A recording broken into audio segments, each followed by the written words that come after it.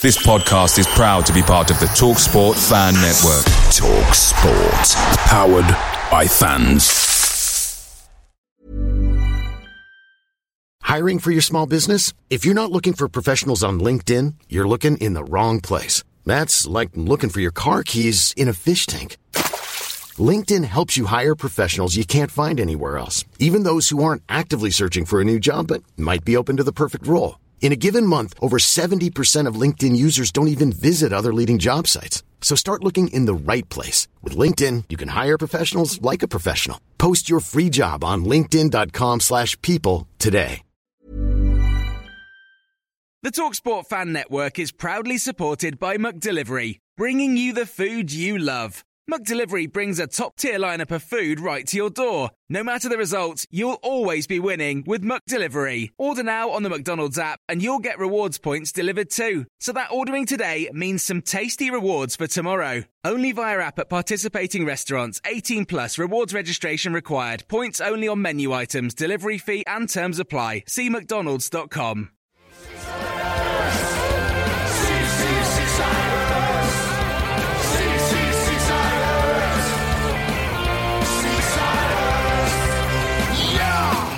Monday the 15th January 2024. In this evening's first show of 24, I just have to get a frog in my throat, don't I? We're catching up on all the action since the last pod of 23, including Port Vale, Lincoln, Burton, Notts Forest, and culminating in Saturday's 7th home win on the bounce against Exeter. We'll also be briefly discussing the ins and outs of the January transfer window, the FA Cup, and the BSM Trophy and Frisk Gate. I'm John Aspinall, this is Seaside's podcast. Extra Time Show, The Magnificent Seven.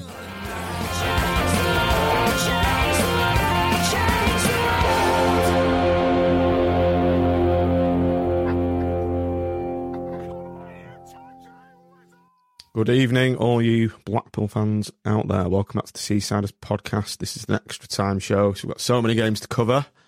So we haven't done one for a bit, titled The Magnificent Seven, and we have the Magnificent Four with us this evening. An OG podcast I put out on Twitter.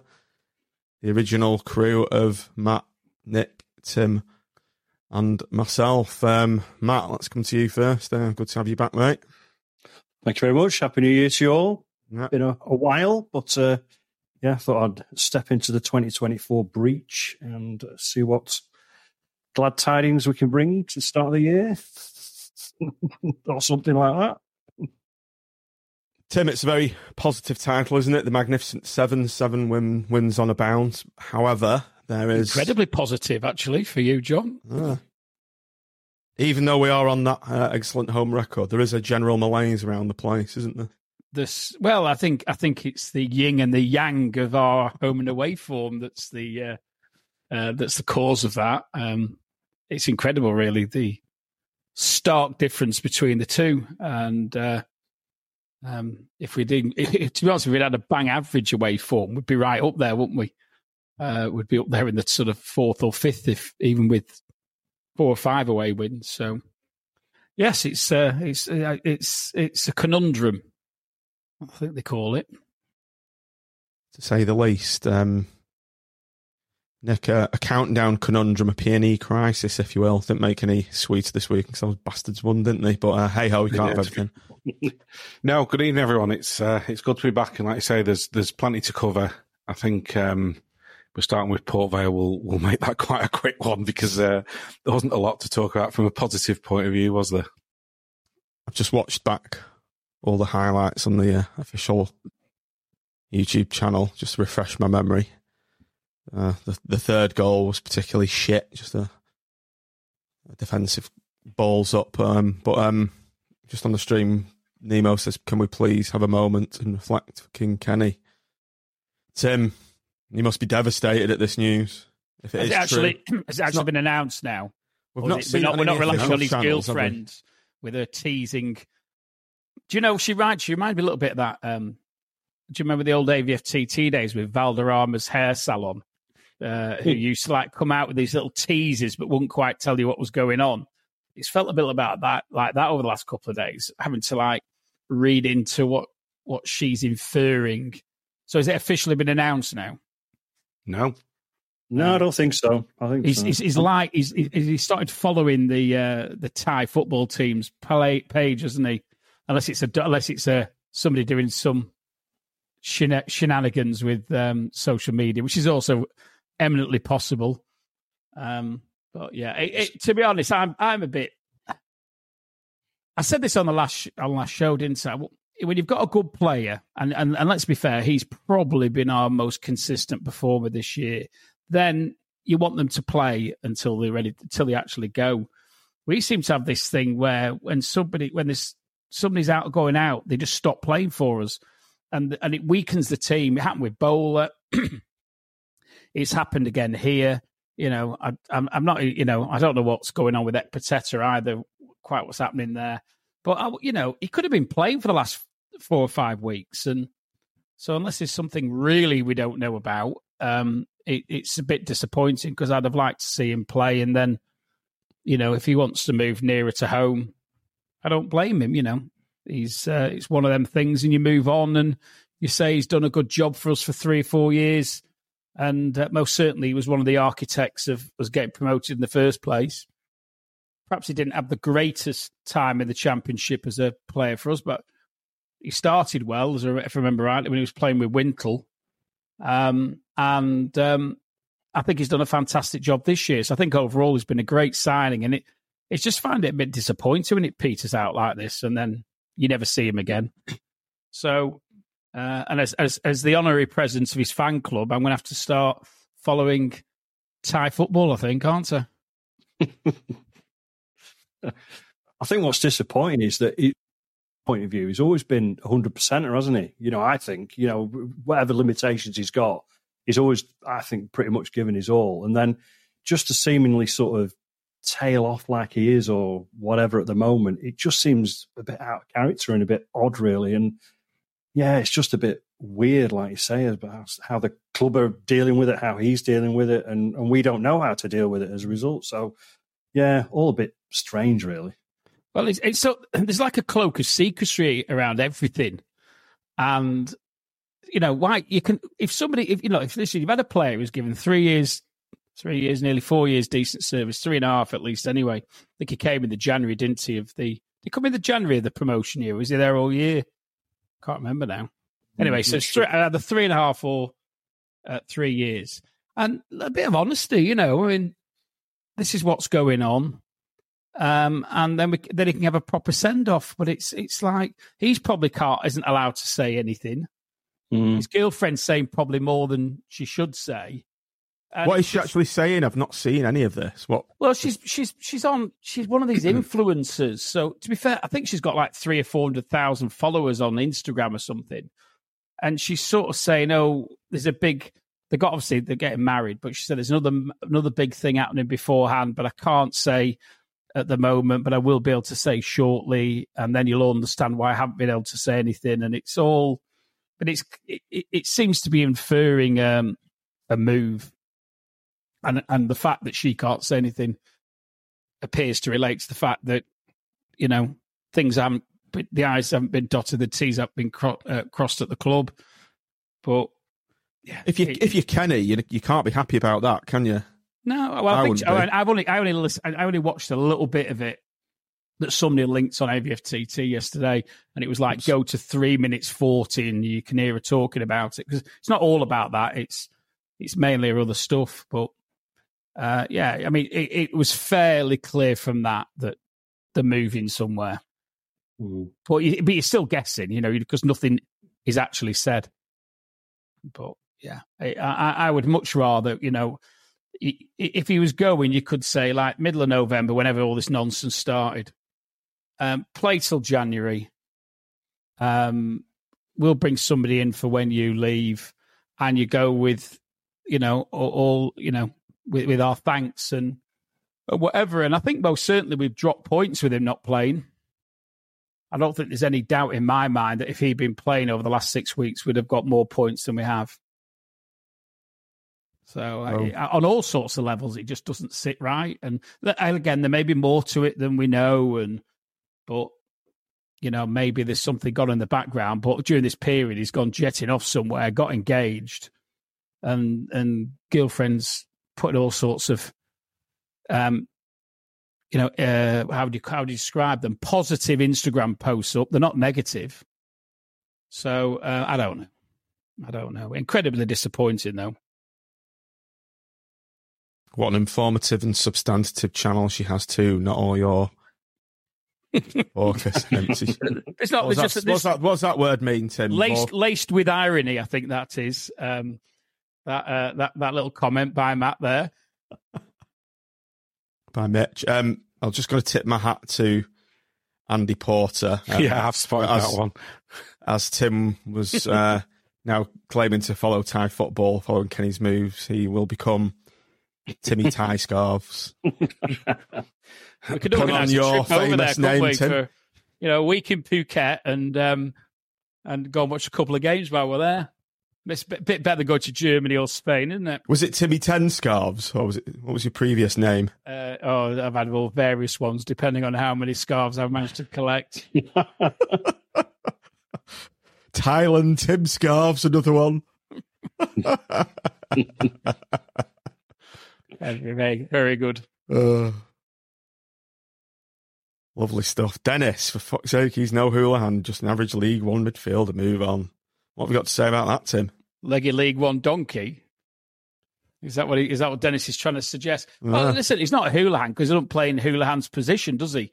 He's. I think if we ignore the sort of class of 2010, I think he's up there with some of the better defensive midfielders that we've had in the team in to be honest, in all the time I've watched us. And he's been really coming back to the fore this season as well, which is kind of doubly disappointing because he's recapturing his arguably the best form of his career.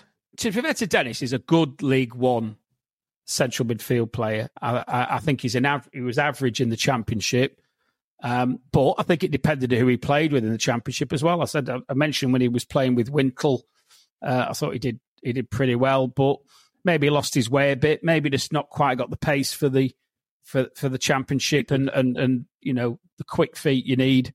But I thought the year we got promoted he was superb, and I thought he was showing exactly the same attributes this year as well. And all I can say is I think unless we bring somebody in, he's going to be a big loss. I don't rate Norman anywhere near the way he's been playing this season. Norman. Sounds like a World War One. Yeah. Charlie Charles.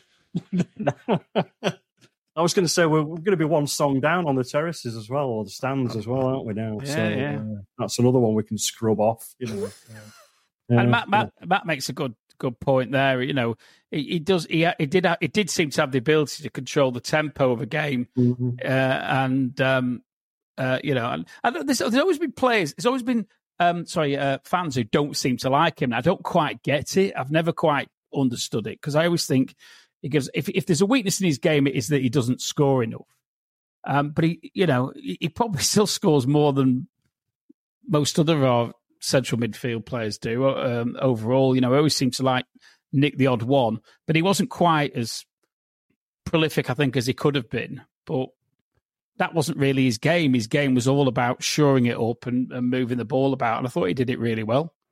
Mm-hmm. You know what's going to happen now? He's going to sign a new extended contract tomorrow and be back in the team for the rest of the season. We'll have a public holiday in Poultney Files, won't we? If that. It's all gone downhill since he moved away from your mum and dad next door, but one, didn't he? Yeah. So it's never been the same, has it? Never been the same. Interestingly, 2 doors down from them now, or up to 2 weeks ago, was Fleetwood's assistant manager, who I don't know what his name is. So there is a rental opportunity there if he needs to backtrack. I think Amax got it right as well. He needed to go back blonde as well. I think stand out on the pitch more with blonde hair. I think his lifestyle guru girlfriend advised he go brunette. Oh, speaking of Fleetwood, Charlie's manager now, isn't he? Cracking start, played 3, lost 3. I think he's trying to turn around the proverbial oil tanker, that, isn't it? I think they're on Okay, let's recap, if we must, the last games of 23, which were Port Vale. Obviously, we lost 3-0. Lincoln. How do we describe these 2-0 wins, Matt? Was it functional? Is how I described it. Yeah. Functional 2-0 win. And you've got any comment on these particular games? Well, I think Port Vale, you could sort of see as the game went on the way it was going. And I think I'm not in the Critchley out camp at all. But I think my main gripe is in these away games where you can see it's not working, we don't seem to be capable of doing anything different, or there isn't an instruction to do anything different. And, we just keep going the way we're going without really building up any pressure or many chances. And inevitably, we end up getting beaten by, let's be honest, some average teams. The further are down the league they are, the more we seem to struggle. We just don't seem to be able to go there and impose our game on them at all. And we don't change it. There isn't a plan B. And like Tim said before, even if we were just getting a draw here and there, it'd make such a difference. Then at the moment, it's just, thank God even though it isn't spectacular, we are functional at home and we're getting those wins, because if we weren't so good at home, we'd be floundering firmly in mid-table. I think what it does, just picking up on Nick's point as well, I think what it probably does illustrate, and I know we've said it before, is that, Critchley's seems to be a decent coach, but it does seem to come unstuck a bit sometimes, and I think it's when it is about making changes. When things are going right on the pitch, we seem, at home in particular, we seem to have a recipe that gets results. But when we go away and there's a different dynamic at play, you do have to do different things. You do have to switch things about. If we switch things about, it tends to be just putting another player in the same position of the player that's coming off, and therefore it's a rinse and repeat. They might play a little bit better, but I can't think of many times this season, probably I'm thinking Fleetwood away might be one example where we've actually made substitutions and we've come out and played a different way. I just think we always look like, away from home, we always look like we're playing exactly the same. And sometimes it works, as it did at Barnsley and did at Portsmouth, but for the majority of the time, it's incredibly predictable. And we struggle, and we particularly seem to struggle against the poorer, what you would think are the poorer teams in the division. I mean, if you look at the statistics for Burton and Port Vale, I think Burton hadn't won since October. I think, and Port Vale's manager was on the verge of getting sacked before that game. So we almost seem to, the better the standard of the team away, the more chance we've got of actually performing. Where you go down all those teams at the bottom and look at the games away from home, you've got, you look at Fleetwood, Burton, Exeter. Charlton wasn't so bad, to be fair. Cambridge. And we've been shocking at all of them, haven't we? Mm. Fleetwood, shocking for half a game, and then not so bad for the rest. But, Port Vale a little bit higher up. We've got Bristol coming up this weekend. You can see straight away which way that's going. Well, I mean, I'm going to Bristol on Saturday for my sins, and I see it as possibly. I said earlier to a guy that we know that I just said I think it's probably our most important away game of the season in a way, because it's the first away game I think of 2024 other than Forest, certainly in the league. And you just feel as though if they don't turn this corner and this mindset and God knows what else that's going on with our away form, I think, we're going to have to somehow pull something out of the fire to get anywhere near the playoffs. And it has to start with an away win at Bristol Rovers. And, they're not pulling up any trees or anything. They're a decent outfit, but nothing major. They've had their problems. So, there is something wrong with the way that we're playing away from home. And it has to be down to the manager, unfortunately, because there is no plan B when things don't go right. There is no change of formation, which was so different to the first time that Critchley was with us. It would change every week, not just the personnel, but the formation on the pitch would be 4-3-3, 3-5-2, whatever you want to call it. Every week there would seem to be changes all the time. Whereas we seem to be just sort of rigid and not so fluent anymore. We just seem to be sort of passive in our play a lot of the times. And away from home, you can afford almost to take a bit more of a risk, I think, when you're away from home. The pressure's on you at home, yet weirdly we've won 10 out of 15 or whatever it is. So, yeah, there just needs to be a change, hopefully at the weekend, and maybe a couple, I don't know, if another player or whatever will come in and maybe shake a few things up. But Gary Goals. Maybe, it's got to be something. I don't know if it's Gary Goals. Or maybe even like Kouassi when he's fit, just something a bit different. Even if you have to go long for the last 20 minutes or something a bit different. Someone's mentioned there in the comments, like we went to Forest and played really well, didn't we? But then they're an attacking team, and it probably suits us more when teams are coming at us away from home. You look at Portsmouth, which is the kind of anomaly in those results. Whereas if they don't, we just don't seem to be able, CJ hasn't got space to run into. He's ineffective. And then other than, Dembele will make a bit of a run, take 2 or 3 on, but it might peter out. And then other than that, you're looking and thinking, where's it going to come from? And those games in between Christmas and New Year were just absolutely horrific.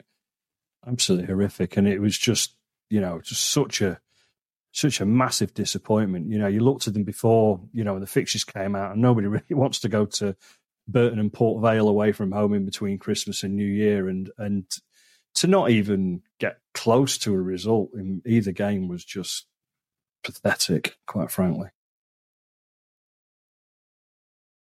Tim, how do we solve this away form? What's the problems and what's the solution? I think we've got to have the ability to switch it up and have a plan B. Nick's talked about having being able to go a bit more direct. Most certainly at Barnsley, which is one of the two away wins we've had. Kouassi was fairly instrumental in that he was causing them all sorts of problems, and we were feeding off the second ball that he won. I do think we need to be more positive. I think we go to away games trying to contain and and adopting an incredibly cautious approach. Generally, I'm not talking about any specific game, but just generally. And I went to Oxford and we didn't even try and do anything in the first half. We only started playing when we went 1-0 down, and then we managed to get an equaliser. Fleetwood, we went to there and for me showed them far too much respect. And looked like we were going to take a right pasting until we changed it. And I think, but we just seem to keep doing that. And I watch us away from home, and Portsmouth is probably the only exception to that. And I think we had a couple of lucky goals, to be honest, in that game. But I just think if I was the opposition manager, I'd know exactly how to play us. And these teams, we don't seem to be able to impose ourselves on them. Sometimes I think it's personnel, but it's got to be an element of instruction from the manager and from the coaching staff as regards how they want them to approach those games away. Because this Blackpool team doesn't excite me at the moment. I think even with the home games, it feels like we're going through the motions a little bit. But at least with the home games, we seem to be able to find the back of the net, for want of a better word. I mean, the number of times we go away from home and don't even have a shot is incredible. And I think, how are you ever going to win a game without having a shot? 12 appearances, 12 goals, Tim, away. Yeah. 2 wins, 4 draws, 6 defeats. We got 4 goals in one game. God, yeah. And 3 in another. So you take those two out of the equation, we've scored 5 goals in the other away games apart from Fleetwood and Portsmouth. Thereby hangs a tail, doesn't it? Mm. Let's just flick that around then. If you look at the home form there, I mean, what a difference. Played 15, won 10, drawn 2, lost 3, goals 4, 32. Essentially the same personnel.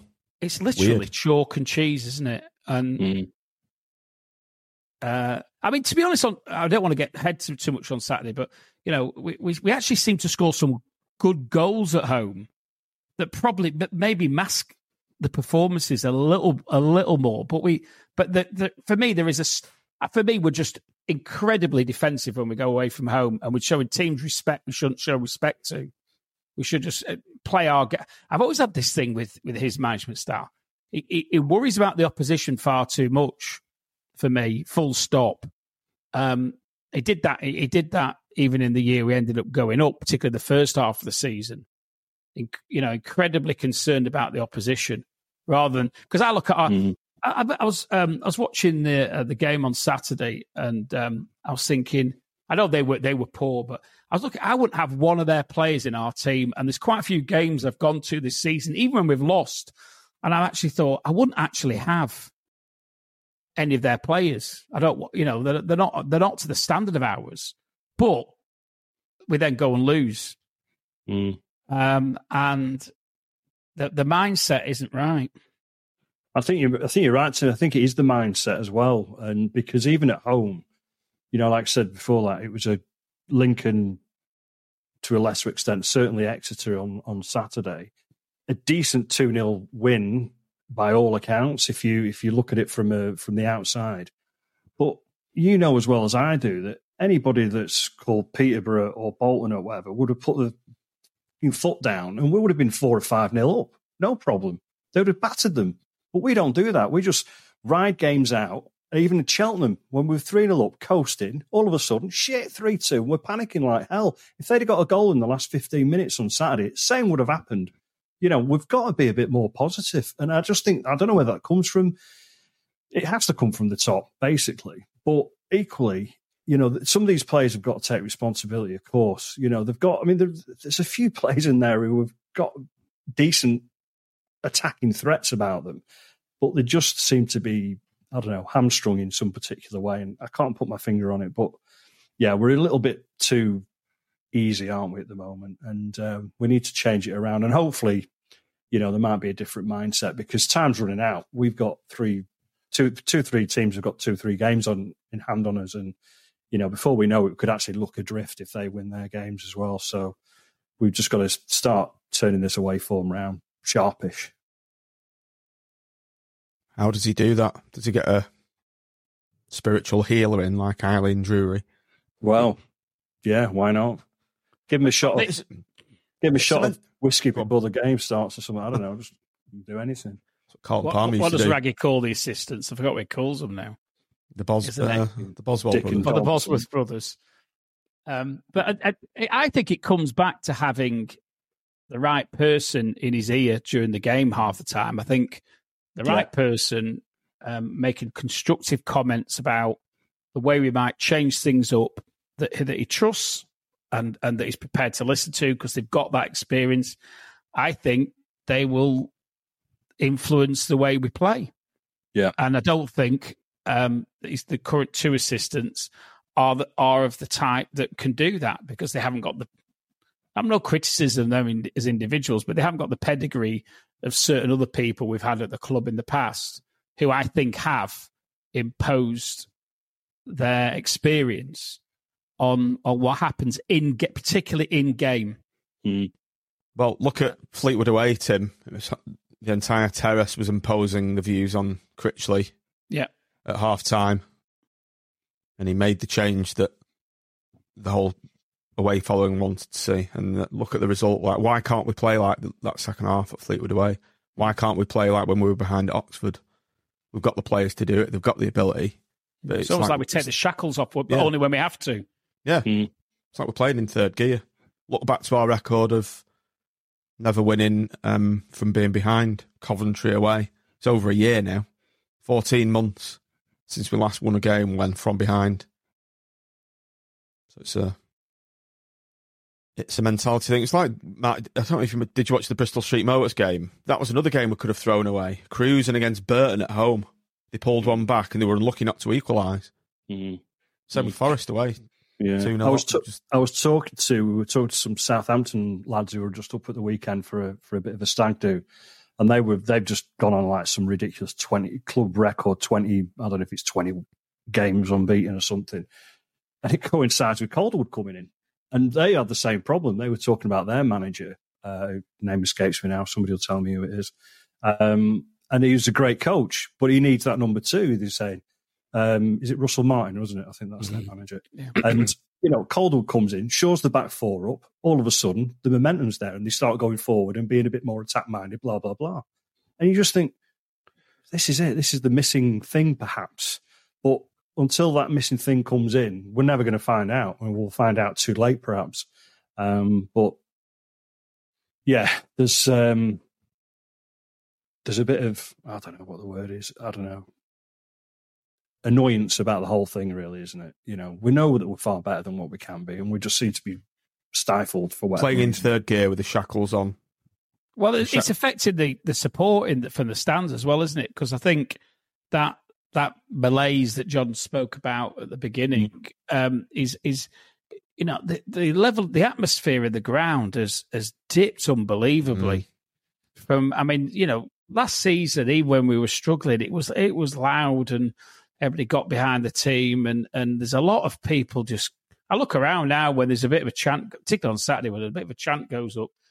It's half-hearted and half don't join in anymore, where previously it was everybody, and I think it's a reflection of what they're seeing, what they're watching, and I don't think people are buying into what's going on. Critch ball is not exciting. It's Christmas really knocked the stuffing out of a lot of people, excuse the festive bird-related pun, but that destroyed a lot of people. I mean, Gaz in the comments he said he was suicidal after going to Cambridge, Burton and Port Vale. Obviously, not that strong, Gaz, I'm sure, but you take the point that he's making, that it just sucked all the life out of everybody. And even though even if we've won 7 home games in a row, we're still, 4 points adrift with all the teams and games in hand with us, and that we're only 4 points just of touching distance of 6th. We're completely out of the reach of the top 2, and the football, like you say, is pretty turgid. So there's going to be a big wind of change needs to happen between the next 6 weeks for A, the atmosphere to lift, and B, this away form to improve. And it has to improve, and it has to improve now. And if the away form improves, I'm sure the atmosphere will improve at home as well, because everyone's got a bit of optimism then, haven't they? So, we're something to play for. We want something to play for here, don't we? And not mid-table mediocrity. We want, even last season we were playing for something because we were playing to try and stay in the division, and that kept the atmosphere charged. But I generally think, I think you made a good point for Matt. I think if we can start winning a couple of away games and keep the home form up, and all of a sudden we're back up to, I think we've only been on in like 6th once this season, haven't we? And then we've dropped back down again. Been in 8th forever, haven't we? Yeah. If we can actually push our way into the lower reaches of the playoffs, then all of a sudden people will start thinking there is something to play for, and it'll lift again. I love my away games, and to be honest, I can't be bothered because I look at it and think I'm going. I'm umming an hour about going to Bristol on Saturday, but I really think it's like a good day ruined by football, isn't it? And that's how you end up then depressed because you've got all that way and spent a few quid and watched the biggest load of crap that could possibly be served up. I think not just depressed, suicidal, Gaz. Suicidal, Gaz. But I didn't go to Burton. I didn't go to Cambridge, and I didn't go to Port Vale. And a couple of different reasons for some of that. But at the end of the day, I don't think I'd have gone if I could have done. Max nailed it there. Playing not to lose in League One is not what any Pool fan wants to be about. Absolutely. I think he's just summed it up in a sentence when we've spoken 1,000 words and succinct and to the point. Let's just have a quick look at the next few away games then. Let's see where we are next. January. So we've got Bristol Rovers away on the 20th. We always lose there. Always. Even when we were good. Then into February, Stevenage away. Normally you'd think that's a winnable game, but they're picking up results left, right and centre. Those two are dodgy, so we're probably going to lose and draw that.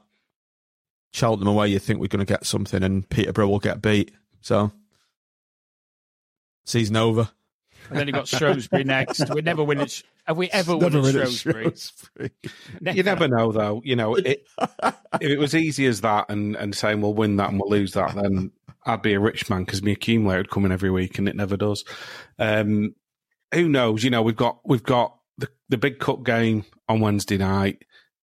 I know it's a big ask, but if we got a result there and could end the away hoodoo at Bristol Rovers, which, you know, isn't somewhere we do particularly well at historically, but you never know. We're in a transfer window, a couple of signings, and it could all be different. You know, it's not all doom and gloom. And even though it is a bit uninspiring and, like Matt said, functional at home, we're still not a million miles away. So it doesn't take much for it to turn a couple of results. Similarly, if we don't get them, then yeah, it's going to be a bit of a slog for the second half of the season. But who knows? There's still a couple of weeks of the window to go, isn't there? So, just at this moment, then, quick around the room: are we going to make the playoffs? Yes or no, Tim? No. Matt? No. It's a no from me. Yes, come on. You know, well, that's about more beat tonight with Gricey not being on. Well, that's about it, though, isn't it? I reckon if you took a poll, probably 25% of the fan base would say yes, and 75% would say no. So I think you're probably up with the average there. But I think that's just because of the last month, especially. I think the other thing that comes out in the sort of strategic approach to the way we play games, particularly away from home, is that we seem to correlate possession with playing well. And it's been a feature of the post-match interviews, and it winds me up unbelievably, where we talk about we had 62% possession and the good teams have possession. And I'm watching the way we've played, and I thought, when we played shot that, I think he said that after Port Vale, if I remember rightly. It was either Port Vale or Burton. He didn't. I had a Nick Smith style media blackout after that. He didn't say that. No, he did. He said we had 60-odd% possession, and the good teams, all the teams at the top, you'll see have lots of possession. But it's where you have possession's important, not possession for possession's sake.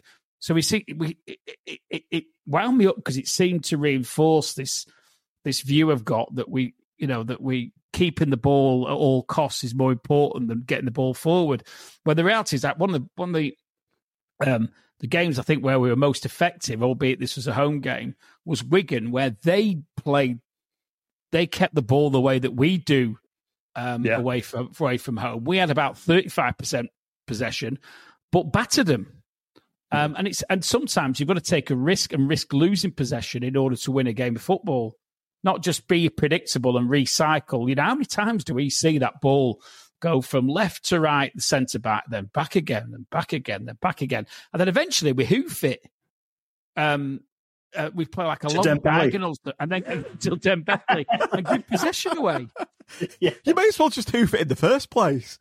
Yeah, I'm sure it's to get his possession stats up. That's why he does it. Yeah, well, but I think it's because they believe that's the way to win a game of football. But if that possession is all in your back third of the pitch, or even up to the halfway line, it means absolutely nothing. You're never going to win games with the ball in your own half. What does everyone think of this? It's something that really does my head in, and it's cost modern football.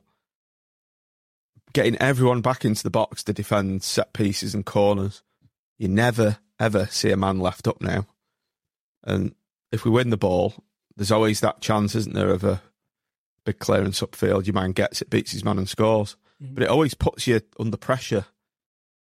And I'm sure there's something in the kind of the modern day Critchley style coach manual that says never leave anyone up front. It'll be statistically, if you have all 10 players back in the box, you're 0.25% less likely to concede a goal over 90 minutes than if you have one man up front. And therefore they'll say, right, well, we don't do that because statistically, that's what it'll be. It'll be some stat somewhere that says you'll concede less goals if you do that. But you won't score as many goals either, as you say, because you'll never be able to hit a team on the break. I'll be paying a bit more attention to that and see where Dembele stands in the goalmouth area, because he's surely not going to win any header in our front post. Yeah, maybe that's it. Yeah, maybe he stood on Grimmy's shoulders. I don't know. Oh dear. Okay, let's move on. I've briefly mentioned it. Forest in the FA Cup 2-2. Tim, that was You've been talking about the teams that Critchley bangs on about possession of the ball. That was a game when we had about, I think, 27% possession, but we came out with a creditable 2-2 draw. Yeah, I did a Smith actually. I was washing the cars. I can't remember if it was the day I saw you actually. No, that was the week. That was between Christmas and New Year, wasn't it? I was washing the cars and just messing around, thinking, the game starts at 2:30. Came inside to turn the TV on, and we were 2-0 up. So I was kicking myself, to say the least. It reminded me of the time I went on Paul Astley's Coaches when we played Man City. And we got to the game 10 minutes later and we're 2-0 up and lost 4-2. So I felt a bit like that. I felt robbed that I hadn't seen us, in real time go 2-0 up. But yeah, I felt a bit frustrated with that game because I felt that we gave possession away. Certain player in particular gave possession away too easily, and it cost us. I think it cost us at least, probably on both occasions. I know the lad, I've forgotten which lad it was now, went down their left for the first of the two goals they got back, but we gave the ball away so cheaply up front. And it's a bit frustrating because when you've got that 2-0 lead, you want to go in and hold it, don't you, at half time? And but yeah, equally a creditable game and a game where we took our chances and reap the rewards. You shoot. It's amazing if you shoot, you score goals, don't you? Which Kyle Joseph should have done at the death. Inexplicably decided to pass it when he should have shot. Although, to be fair to Kyle Joseph, he has impressed me. The last 2 or 3 games, he's been involved in a lot of goals all night, not scoring, but he's... I thought that he's right up there with his assists and his interplay with the other forwards. I've been really, really impressed with his work rate. So yeah, perhaps he's just a bit cold when he came on. And listen, you see it and you think sometimes players think, they've got more time than they have and whatever it might be. But yeah, it was disappointing because it'd have been an exquisite win that wouldn't it away from home, and then so we can look forward to a Friday night trip somewhere. I was flicking through the official Nottingham Forest tweets when we went 2-0 up, and the amount of Forest fans that are on there saying, "Is this our bogey side or what? Like, not these again."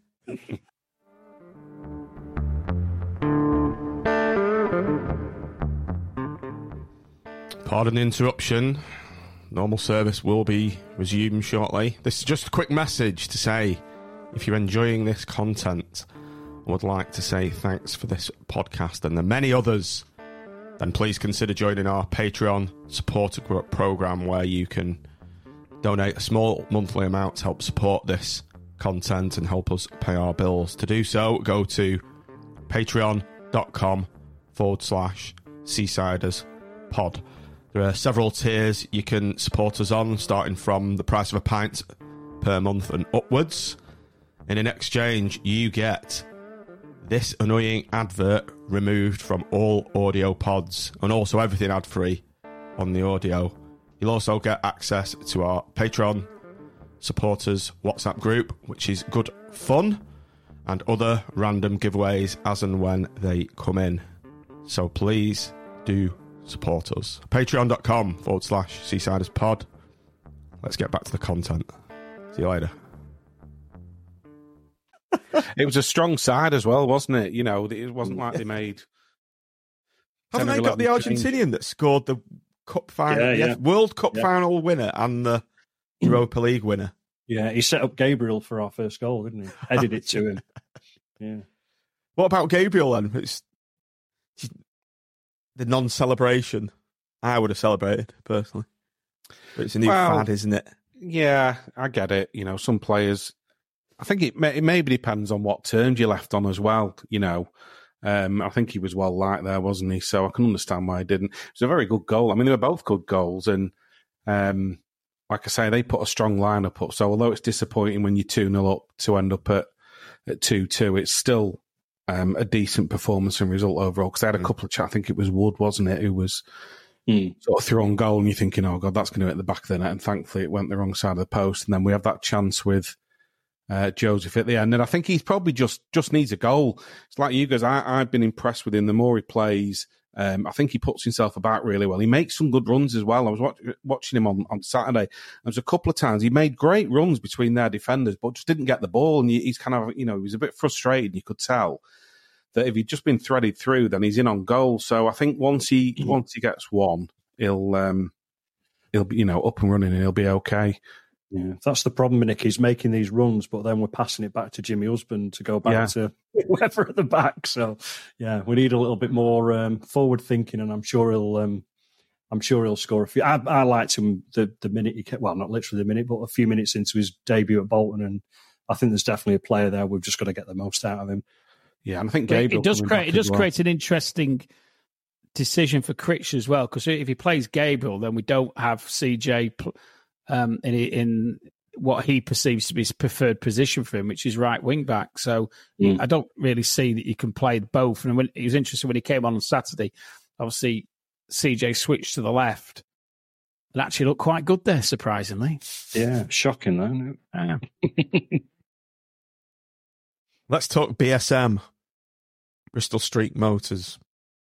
We are now 2 games away from Wembley, beating Burton last week, and we're facing our old foes, the Horwich Wanderers, for a place in the semi-finals. Revenge, that famous Northern final defeat all those years ago at the Normid. It scarred me, that did. Scarred me. Russell Coughlin, rest in peace. With that penalty that's still now orbiting around planet Earth. I generally at the time, this was before we had our playoff victories. I don't even I think the playoffs had just started, but I generally thought that was our one and only chance to get to Wembley. First time since '53, and it was a massive game though. Cash your mind back to it was massive, that game, wasn't it? Yeah. Huge, which is bizarre considering how we derised this trophy. Yeah, I think it was a full house at Bloomfield Road, wasn't it, if I remember rightly? Or home and away. Yeah. It was 2 legs, wasn't it? Yeah. Final.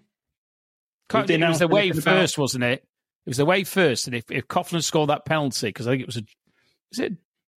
did we win it by 1 at home, but it wasn't enough because they'd won by 2. I remember they were on the pitch at the end, weren't they? And it was just like you say, Tim, it was just thinking, are we ever going to get there? You know, not knowing that, like John said, we'd end up kind of... it'd be interesting if we did get through and got to the final, how many we would take, you know, whether people... you know, if we've not picked up a bit more in the league, whether people would bother with it.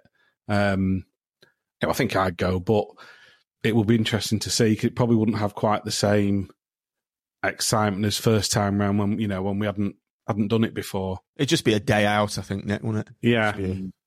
Thing is, as well, I mean, it could be, I don't know what it is. I think it would be 60 or 80 quid a ticket or something daft, won't it? So, I mean, the prize money's pretty decent. You know, if you win the thing, it's a decent payday, but we'll see. We can get past Bolton first because, you know, they're a decent side, aren't they? And the current holders. And Evo. Yeah, this is right. James Dyson. You invent Hoovers for a living, James. Steve Thompson scored a pen at Bloomfield Road to win on aggregate. I seem to remember that. Or possibly. I always remember thinking if Coughlin had scored that penalty, we'd have gone to Wembley. And I can't remember. I had a vague recollection. We won 2-1 at home, and we'd lost away when we would have drawn if Coughlin had scored. Hiring for your small business? If you're not looking for professionals on LinkedIn, you're looking in the wrong place. That's like looking for your car keys in a fish tank. LinkedIn helps you hire professionals you can't find anywhere else, even those who aren't actively searching for a new job but might be open to the perfect role. In a given month, over 70% of LinkedIn users don't even visit other leading job sites. So start looking in the right place. With LinkedIn, you can hire professionals like a professional. Post your free job on linkedin.com/people today. Picture the scene. All of your mates around, you've got your McNugget share boxes ready to go. Partner this with your team playing champagne football. Perfect. Order McDelivery now on the McDonald's app. There's nothing quite like a McDelivery. At participating restaurants, 18 plus, serving times, delivery fee and terms apply. See mcdonalds.com. Because the old Burnham Park, wasn't it, where they had the big terrace? They had the big terrace going down the length of the ground, didn't they? A little bit like... wasn't like Burnley's, a bit more like Carlisle's. Carlisle's, wasn't it, with a stand above it, seating area above it, and we were behind what was originally a huge away end that probably held 10,000, that was cut in half with this, for the younger listeners, cut in half by this Normid supermarket that literally sat inside the ground, and Russell Coughlin hit it, or legend has it, he hit it with his penalty. I think that penalty's still on YouTube somewhere. For the younger viewers and listeners out there, it's difficult to comprehend that this was actually a thing in a football stadium. Just for anyone who doesn't know, Bolton's away terrace was split in half. They sold off half of the terrace, and there was an actual supermarket building built on the terrace. It's just mind-boggling in this day and age to believe such a thing could happen. You wait until there's an Aldi on Back Henry Street. There'll be an Aldi there before built into the East Stand. Exactly. That's what it's going to be. It's going to be an Aldi, isn't it? But just on the BSM, it'll be interesting to see what Critch does for, the Bolton game, and if we got through that for the next one, whether, because he's tended to sort of rest quite a few first teamers, hasn't he? And obviously now Thompson's gone and Tharm's gone. They would have been probably playing. Whether he goes really strong for it or includes some of the fringe players or even youth team. When you've got, it's not Premier League money, is it? But when you've got 50,000, 100,000 up for grabs, you're not really going to be playing Dom Thompson anymore, are you? Or whoever the case may be. I thought it was more than that for the winners. It's got to be more, sure. I think it's more. It's like an accumulation, though, isn't it? I think you get like 50 grand for the other night, wasn't it, or something? I'm not sure. Right. Anyway, but, what I'm saying is the money's there to be sort of Sam Sadler or whoever is going to be saying, look, it'd be quite nice if you could give this a bit of a go, and by that you're going to be playing your stronger 11, aren't you? Really, you could play obviously the likes of Marv and Andy Lyons or whoever, but you're not going to be playing the Doug Tharms of this world anymore. Obviously he's gone, but you know what I'm saying. Yeah. Plus it's Bolton. They're going to bring a few, aren't they? Yeah. So there'll be a bit of an edge to it, and I think we'll probably all go to this game, won't we? I'll go. Yeah, I don't think so. The overall prize pot, this is off Fleetwood's website, actually, it's the first one that come up, is £3 million. Doesn't say how much the winner gets, unfortunately. Should we really be using something associated with Fleetwood Town and finance as a source of truth? Good point. Whams if you win the EFL trophy. It does say, it says in this, October 23, £100,000 for winning the final. Fair enough. Not as much as I thought. What about the gate receipts? Split, I guess. Yeah, that might be the gate receipts might be on top, mightn't they? Okay, let's move on to what we saw at the weekend, which is Blackpool to Exeter. No, we won't give this the fine-tooth comb effect of what we normally do. There was a lot on. Someone was telling me about everyone was getting frisked beforehand. Friskgate, I've put, or even old fellas and young people being excessively frisked before the match. Obviously, I wouldn't, because I was in the corporate day. Well, I don't get it with the Moretti, but I think the thing is, you give somebody a high-vis jacket and they become like a little Hitler, don't they? So the reality of the situation is probably the club, and BST have had a little bit of feedback from the club today, because we've been asking questions about it, that they're told to do one thing, but they actually do another. I mean, quite why you need to, there's talk of, children and young adults, some of whom got some disabilities, being frisked in circumstances that are clearly, in my view, inappropriate.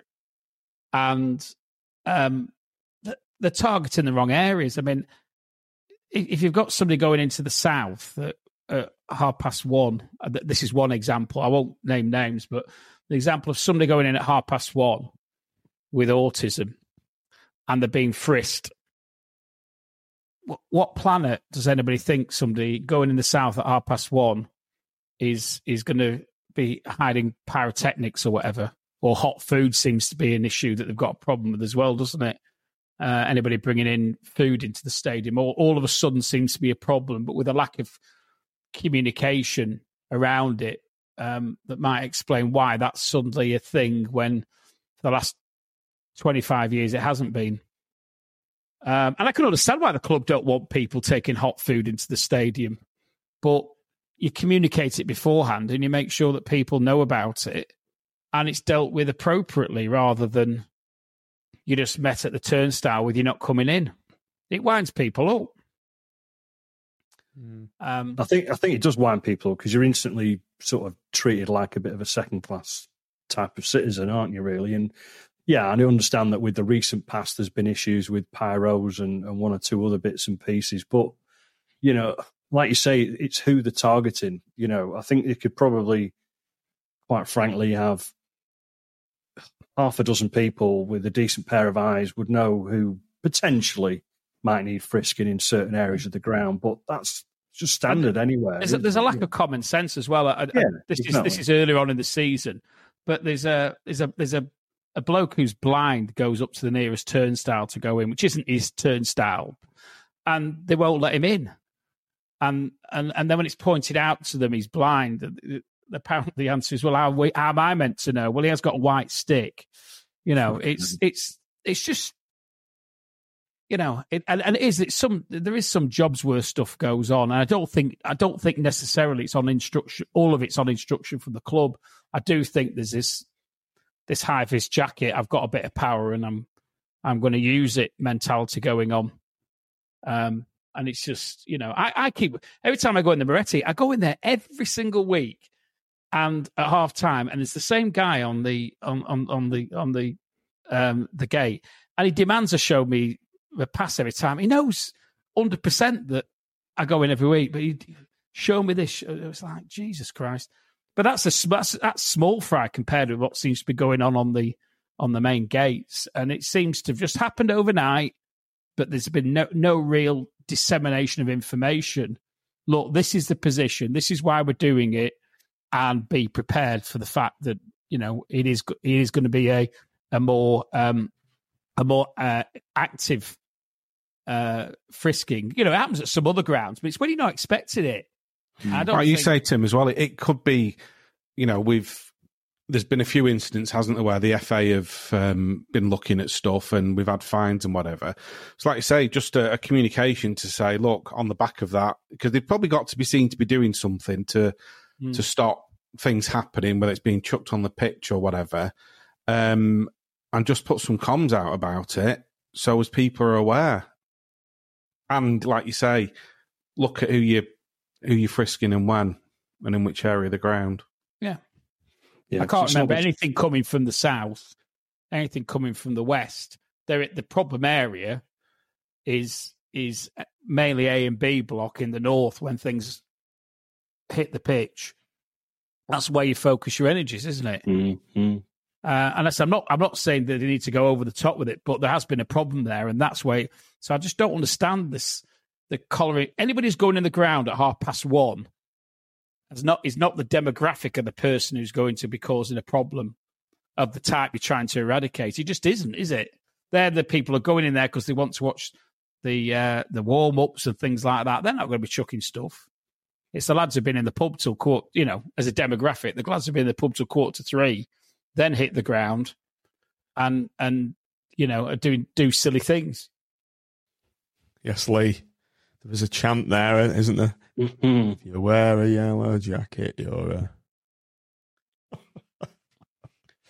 Right, on to the game then. Routine victory. A victory we should be, a scoreline we should be putting out against extremely poor side. We even did it with a penalty miss from Jordan Rhodes. Uncharacteristically sloppy penalty, wasn't it? It was, yeah. Not like him at all. I thought he was quite quiet all afternoon. But then he has been brilliant for us, so I suppose you can forgive him the odd game. He knew he was very clever in with the penalty as well, that, just knocking the ball to the side and knowing that there's going to be, and it was a penalty all day long. He's just used his experience there to get it. And you're thinking, right, the ball's going to be in the back of the net.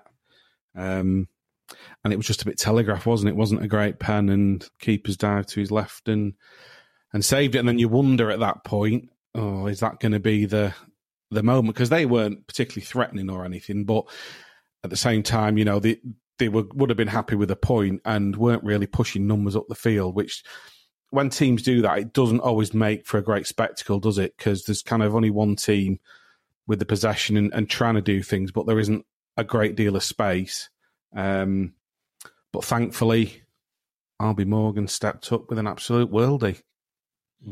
I think that was what was really encouraging about us in that particular sort of period, is that, we could have easily just sort of dropped our heads and thought, oh, God, that's it. But we did carry on. We were always on the front foot. And like you're saying, Exeter were just happy to come with a mentality of thou shalt not sort of pass. And, fortunately, we were good enough to get past them. And it was, like you say, a lovely goal by Albie Morgan. And, he's fast becoming a bit of a favourite in that midfield position now. And hopefully we'll be, seeing a lot more of him, because he's definitely got a bit of something about him. And, the more he shoots, the more successful he seems to become. So, it was a great goal. And it was, depending on where you were at in the stands, of course. We were in the north behind the goal.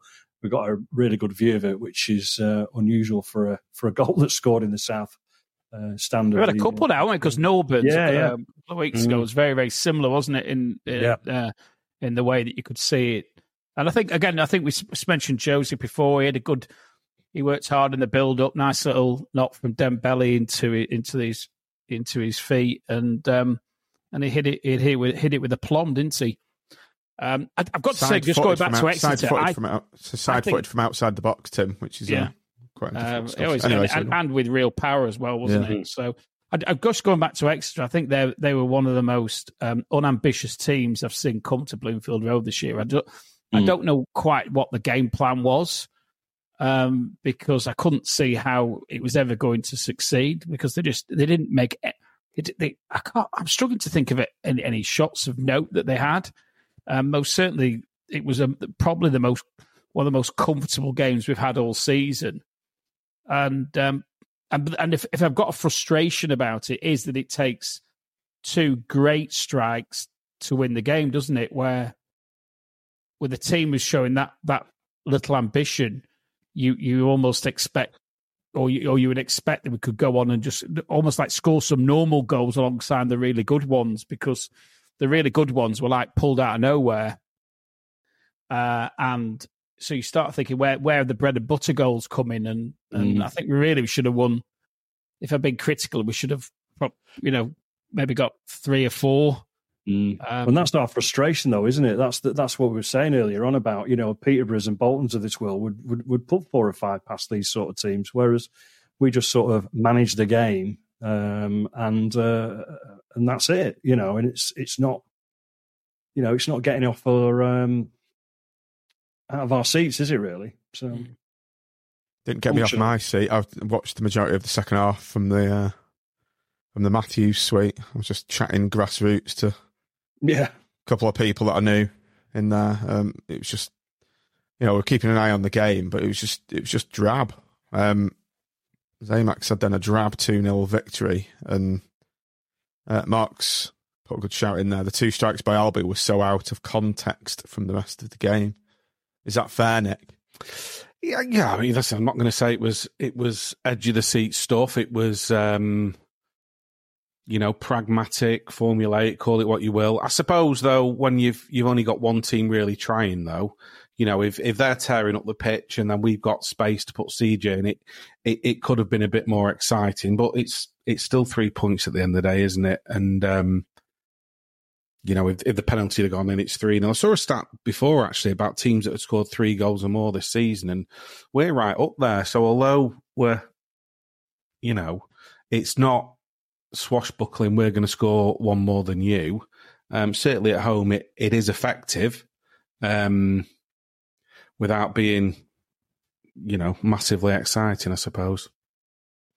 And I think we would be more excited. I think if we had some of those away points that we've basically just forfeit without even trying, it would be more exciting because it would mean more. Because if we were in 4th or 5th or even a bit higher, then we would be trying to suck that ball in the net, and perhaps we would feel a little bit different about the outcome of the game. Well, and hopefully we will get there, because we're good if we win on Saturday and then go down to Stevenage, who are obviously slightly above us in the league, and beat them. All of a sudden, we might and keep going. We might be in the mix, and we will start to care, for want of a better word, about the outcome of games. Where at the moment, I don't feel like I'm invested in what's going on. It does very much feel like going through the motions, and some of the lads I go with aren't turning up to games, and even though they've already paid and whatever, and it's I feel the same, Tim. I think everyone does. It's like walking out afterwards. You're like walking under the West Constant. It's like you're shrugging your shoulders almost after the win, because you know what's coming at the away game, and if you're not picking up points away from home, you're not making the playoffs. It's as simple as that. I don't think he is capable of changing. I think he's too arrogant and set in his ways to do something different, or to take the handbrake off. That's why we're going to finish 8th, aren't we, Nick? We're going to have the longest run ever of being 8th without ever moving a position. Yeah. Because we're about 5 or 6 points from 9th, aren't we? So we're sort of, unless we start picking some results up away, we literally are going to stay 8th for the rest of the season. I saw someone, I think it was on Twitter, put if all the teams above us win their games in and around us and we're 12th. That was a stark for that reality, yeah. Yes, Lee, I was chatting to Chris Ney, by the way. Oh, he's pissed up chairman, yeah, I was, Lee. I was going to say, fortunately, it doesn't normally work out that every team wins all their games in hand. It doesn't, does it? But we've got to be in control of our own destiny, and the only way we can do that is start picking up points away from home. Otherwise, we are destined to be 8th or lower, aren't we?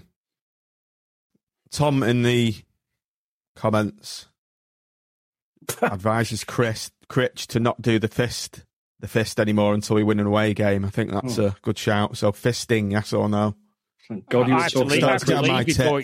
have to leave before he comes over now. I can't. It winds me up that much. And I think there's quite a few in the north of that mindset who just say, "No, I've got to go before he starts." It's not a good look, is it, when you're half the stands empty in mid-table mediocrity and losing to Port Vale away 3-0. Yeah. It doesn't mean anything. Nick, fisting, yes or no? Are you a fan? Well, I don't hang around for it, but I'm not in the north anyway, so I'm not on the receiving end. I think first time round, and it was all a bit new, wasn't it? And we were getting, on a roll that second half of the season, got promoted, and even in the championship, when wins weren't coming as often, everybody loved it, didn't they?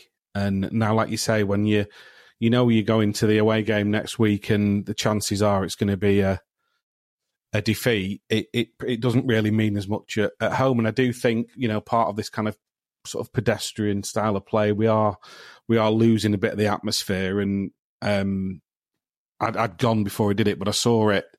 I think the club put it up on one of the tweets, and the ground, the North's getting towards. There's not that many people staying behind for it anymore, is there? So I think it's losing its impact probably. And everybody does it nowadays, don't they? Yeah. Mark GT, no festing flays Dars with less before the fisting. Cringe. Lee doesn't like it. The Grice Reaper has appeared. The fisting is cringe.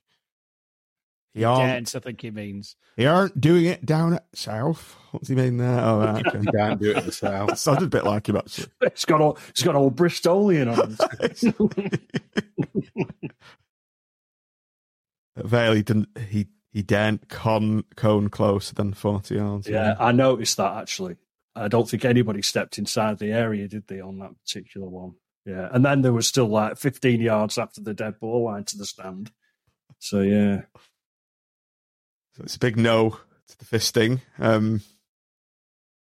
Hopefully we see the back of that like we saw the back of Glad All Over. I noticed Port Vale play Glad All Over when they score. Yeah. I heard it 3 times.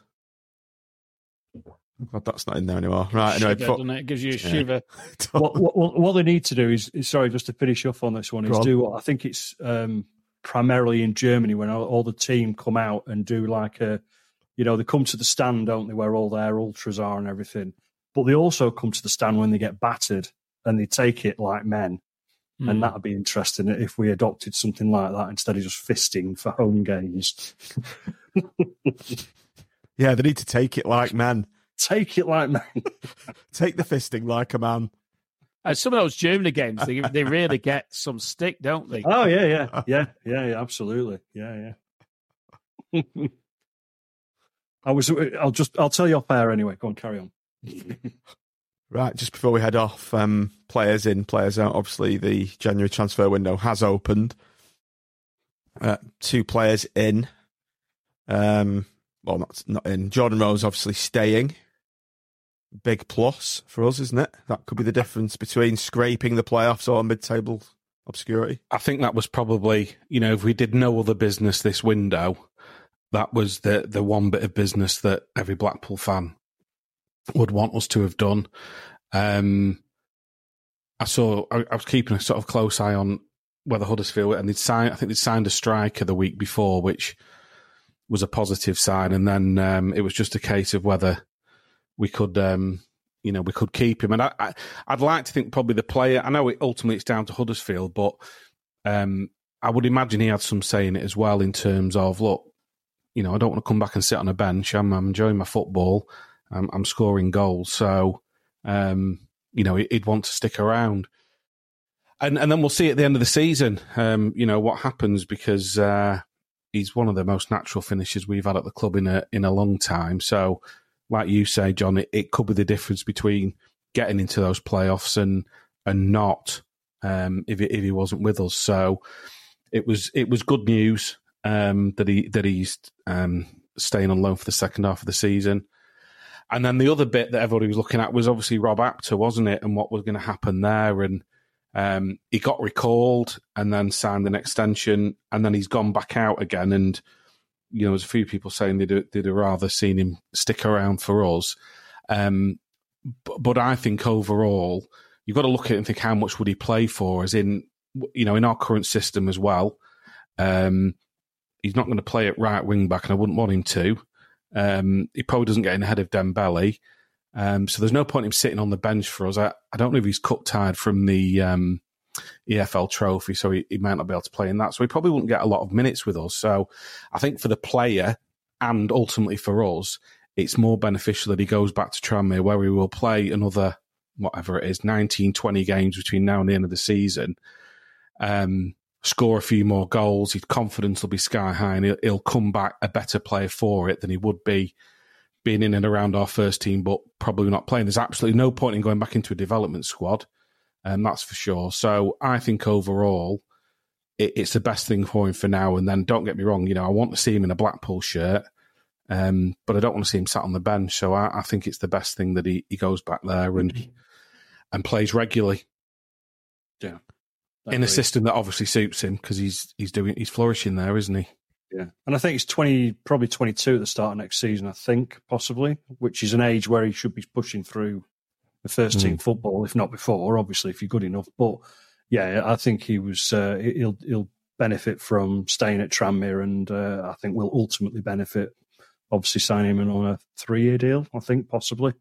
Yeah, we've obviously got higher hopes for him. So yeah, it all makes sense to me. I've noticed there we seem to be linked with Dan Gore at Man United and Niall Ennis at Blackburn. I think Niall Ennis is he a midfield player? I think he was at Plymouth last season, wasn't he? I think they only signed him in the summer. Right. I think he's had a couple of injuries, so he's not really forced his way into there. I think Dan Gore's quite a young lad, isn't he? He's about 19 or something. So, but I think I see us probably bringing in somebody. Whether we've spoken about this before. If we're going to bring a lone player in, it needs to be somebody who's going to have a real influence on the team. I would suggest, the way Rhodes has done. To be fair, now whether we're able to get someone like that, I don't know. But I'd like to see us try and add a little bit of creativity in the team. Dembele does that. To be fair, doesn't he? But yeah, whether a really good, strong midfield player could make a big difference to us, I think. Well, we had Weir, didn't we? And I think we all thought at the start of the season, after how he did for Morecambe last season, he was in double figures. He had 10 goals and 6 assists. So there was high hopes there that he was going to be that. I always compare people to Paul Groves, who'll get you into double figures over the course of the season. And it just didn't work, did it? So again, it's the right thing for him to go back. Brighton aren't going to gain anything with him sitting on our bench. It's just trying to find someone who's going to fit into the system. Because if you could get half a dozen goals from the centre of the park between now and the end of the season, on top of Rhodes staying in form, again, that could be the difference, couldn't it, from just missing out on the playoffs or getting in there. And we've brought the lad in from Middlesbrough as well, haven't we, Coulson, as a wing back, which, we're going to insist on playing wing backs. I suppose it makes sense that we've got somebody who can play in that position as his natural position rather than trying to shoehorn people into it. Was it a surprise to see him thrown straight into the starting 11? Possibly. I mean, I like Andy Lyons, and he wasn't even on the bench on Saturday, was he? From memory, so I'm not quite sure. I think he might be going out. Do you think? Yeah, I don't. I might be wrong. I think the only justification, because he's not injured, as I understand it, I think the only justification for leaving him out is that he's literally giving a player a rest and then going to play them Wednesday, and because he's got these 4 biggish games over the course of the next couple of weeks, he's literally going to bring players in and bring players out that can slot in for each other. So I think if Lyons starts Wednesday, which I don't think he will, then that'll obviously be the policy. But I genuinely, I think we might find. I think bringing in a left wing back when we've just got Gabriel back and we've got Lyons, we've got Dale, and you've got to fit CJ in there somewhere as well if you're going to continue with this system. Suggest somebody's on the way out, and it's not Gabriel. And obviously Thompson's gone, hasn't he? And yeah. Again, I think that's the best thing for everyone concerned, isn't it? He's not playing for us, other than the odd game here and there, sort of like the EFL trophy, or he might make the bench. And he's very much obviously a confidence player. And I think, if you're Dom Tom and you know that, even if I think it was against Forest Green, wasn't it, where he got man of the match, that even if you had a good game, you're not going to be featuring the following Saturday. For your confidence, it won't be great. And he has got a mistake in him. So I think that was the right thing. And Doug Tharm, again, only really featuring in the AFL trophy games, not going to be in the first team squad, barring probably 2 or 3 injuries to defend, to the centre half. So made sense for his. Is a permanent, isn't it? I think Thompson was loan and Tharm's a permanent. So, it frees up a couple of wages, doesn't it, for incoming, hopefully. Steve Jenkins just said, I think Lyons isn't one of his favourites, and he does have favourites, and it can be the only explanation for his tactics and player choices. I personally will be really annoyed if Lyons goes out, but I think Tim's right. I think the writing is on the wall there. I think it's a shame. He can't be happy. He can't be happy. No, sorry, I was going to say, this is the guy at the end of last season who scored half a dozen goals or whatever from right back. Yeah, he looked like the player that was the player that he was touted to be, the next best thing to come out of Ireland, and he's started his international career just about as well. Looked every inch a championship player, and at the close season, I was saying to people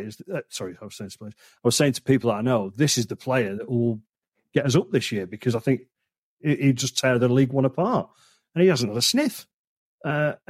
I know he's had a few personal issues and all the rest of it, but that aside, he's just not been part of the squad, generally speaking. So, yeah, I think favourite is the word, that he just doesn't fit, or I don't know, it's so weird, because I think he's a really good player. And again, he's probably a confident player, a confidence player. And if your manager hasn't got confidence in you, you're not maybe going to perform as you're able and capable of doing. So, yeah, I fear, like you guys have just said, that he may be on his way somewhere else, really, and I'd be hacked off. And now, whether he'll go to a lower end championships side, I just can't see him staying in League One. I think he's just still too good for this division. I can't see we'll be happy for him to be potentially. I don't know if he'll play against us, but why would we send him off to, I don't know, Peterborough or Stevenage or something? I don't know. It just doesn't make sense.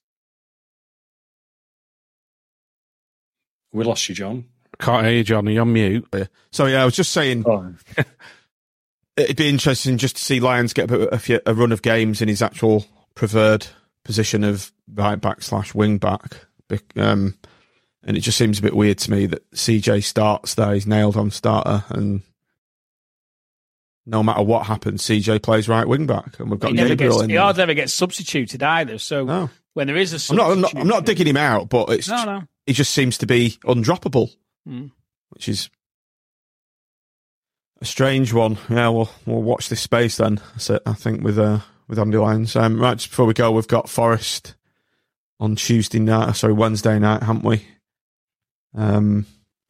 Is it a big game? It used to be in the past, the third round FA Cup used to be massive, didn't it? Yeah, it was a big game until we touched on it earlier that the next game's potentially on a Friday night in Bristol or West Ham or something, which just makes a mockery of the whole bloody FA Cup. And it's no wonder that the attraction of the FA Cup is diminishing when you're asking fans to go on a Friday night halfway around the bloody country. It's for TV abroad, apparently, isn't it? Not even. It's an absolute. It's disgusting. It's an absolute joke. It's a joke. It's an absolute joke. I think, and regardless of who gets through, even if it's Forest against West Ham in the next round, is that a massive game for people abroad to watch? I don't know. It's just like you say, Matt. It's become a bit when they're playing the games over a Thursday, Friday, Saturday, Sunday, Monday. It devalues a bit. There is still, I suppose, it's the FA Cup, it's under the lights, Bloomfield Road. We've not got a great record in midweek games in recent times, have we? But great record against Forest, though, Nick. We have, that's the thing, and, I'm sure we'll be up for it. Ticket sales don't seem great at the moment, but it's probably just, I'll be going, but we haven't got our tickets yet, and I suspect there's probably a lot of people in the same boat. They'll be getting them over the next, day or two, and there'll hopefully be a decent atmosphere. So I was just reading the comment there. Burton have gone 2-0 up against Derby. It is. At Derby as well. Is that in the league? Yeah. Wow. It is. DT scored a brace. It's a big derby game for them as well, isn't it? As in I suppose it's a little bit like us and Fleetwood, isn't it? In that they're quite small and not a traditional rival, but they are obviously very closely distance-wise, are quite close to each other, aren't they? 2-2 it is now. I don't know what's going on with the FA Cup this year. I mean, obviously, we had this situation with rounds 1 and 2 that weren't televised anywhere at all, which, again, part of the magic of the FA Cup always was seeing these teams come from non-league and get pitted against league opposition. And they used to make a big thing, didn't they, about, particularly BBC. They really went into the grassroots side and went to grounds and got introduced the tea lady and all that business, which was actually quite interesting to see a club who'd managed to get through to the first round proper for the first time and perhaps playing, an half-decent side who were on the uppers a bit, like, say, Sunderland or something as an example. So it was like, real sort of David and Goliath stuff. But that's all been stripped away this year. I mean, you couldn't watch it literally anywhere. I mean, even on IPTV, there was nothing. It was almost like it was whitewashed out. And I don't know what the rationale behind that was. Almost from the FA's perspective, there'd almost be better giving it away or giving it. I don't know whether they were holding out for a price they couldn't get or what, or whether anybody knows why it wasn't on. But it needs to be seen, doesn't it? And when it's not seen, I think most certainly, I don't think people have got invested in the FA Cup in the same way this year, even as against in previous seasons, because of that lack of coverage. That's my take on it anyway. Yeah. No, you're absolutely right. Even the day itself on the final day isn't like what it used to be, is it? I remember Brian Kilcline going to a wedding before the FA Cup final just to see some. We were on in the first round, weren't we? We were on in the first round, weren't we, on BBC? And I think they've done. I don't know. Is it split between BBC and ITV now? I can't remember. There was, I think Portsmouth were on away at Chesterfield on a Sunday afternoon, but I get your point, Tim. It's perhaps not got the coverage it did have. And again, I think it's probably just because there's just so much football now, isn't there?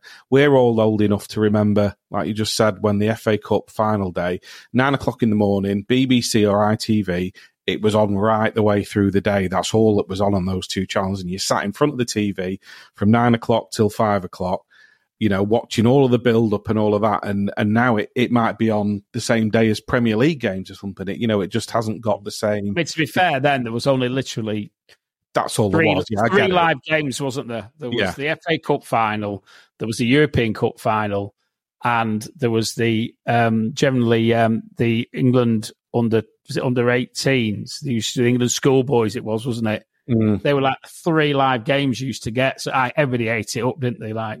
So I apologize, I'd forgotten we'd been on live with Bromley, but there generally there doesn't seem to be anything like the same number of FA Cup matches shown in rounds 1 and 2. But yeah, I mean, I used to love those days. But you can understand why that is diluted because of the fact there's now saturation football. But this dividing the third round up. I mean, if you're going to pick a game to play on a Friday to show on TV on a Friday night, that's fair enough because obviously these TV stations do put money in. But there's literally divided them up equally, haven't they? Mm-hmm. I think there's like 5 on a Friday night, 5 on a Saturday. It might be 6. Same on a Sunday, and I didn't even realise they're on Monday as well if they are. But I mean, how the hell are we meant to get numbers down to West Ham or Bristol City if we get through? It's just, we'd normally have taken quite decent numbers, particularly to West Ham. On a Saturday, it's like a few thousand going in it. But it's going to be half, if not quarter of that number, because you're straight away a day off work, kids out of school, if you want to take kids. And most people aren't going to do that and fight your way down to London on a Friday as well. And if you do get through and it's West Ham, you've missed the last train back, haven't you? So it's an overnight job. You're all of a sudden looking at a couple of £100 per head. But we've got to beat Forest first, haven't we? Yeah. Now, listen, we've got to get there in numbers, haven't we, and get behind the lads because they did pull out a result away, and I think we owe it to them. It's £15. It's going to be a bit chilly, but clear, and it's not going to be chucking it down or anything. So wrap up. Let's get there and give them a bit of support. I got my ticket today. Yeah, got mine. Need to get mine. I'll get mine tomorrow. Right, finally, just before we go, Bristol Rovers away next Saturday. A ground we rarely come away with anything at. Is this going to be the game that turns our season round? Well, it's my first trip to Bristol Rovers, so that means it'll be our first win away at Bristol Rovers, undoubtedly. Never been. I've been to Bristol City a couple of times, but I've never been to Bristol Rovers. One of those grounds that never seems to fall right in terms of fixtures or whatever. I went doing to things at the weekend. Oh gosh! Of course, yeah, they were at Bath, weren't they, for a few years? Yeah, when they had Marcus Stewart. Marcus Stewart. Yeah. And I went there. I can't remember whether we won now, whether we drew. I think we might have drawn. But I've seen them at Bath, but never at their ground. So if I'm tempted to go Saturday, it'll be for that reason. It's a very you away game, going to an away game in Bath, Tim. Well, the I wouldn't look at a place with the chinos on, would I? That's the thing. No, you'll fit They're right. all Cheltenham, and I'm home. With a toga on.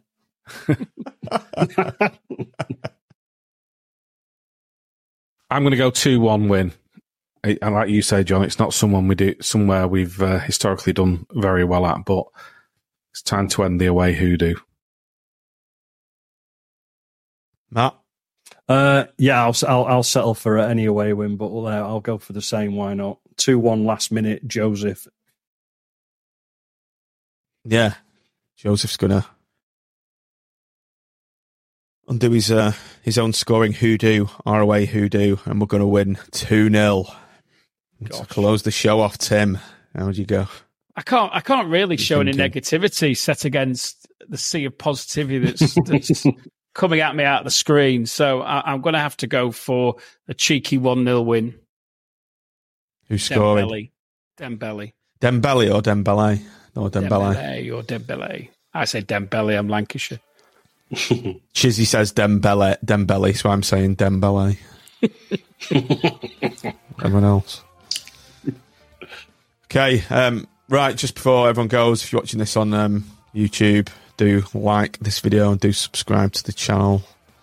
Helps us grow and all that stuff. We do have a Patreon support program. If anyone wants to join, patreon.com/SeasidersPod. You get extra content every now and then, and you get to join our WhatsApp group, which is a good laugh.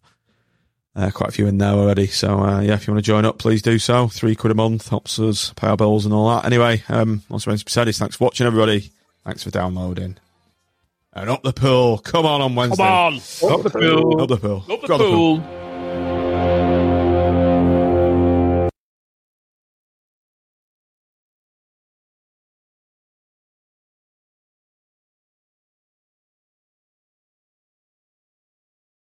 Away days are great, but there's nothing quite like playing at home. The same goes for McDonald's. Maximise your home ground advantage with McDelivery. Order now on the McDonald's app. At participating restaurants, 18 plus serving times, delivery fee and terms apply. See mcdonalds.com.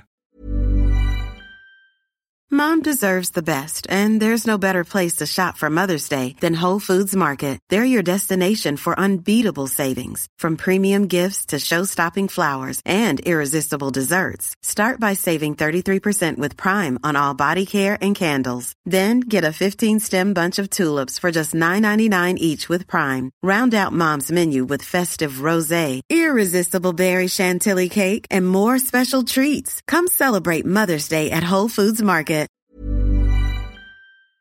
This podcast is proud to be part of the TalkSport Fan Network. TalkSport. Powered by fans.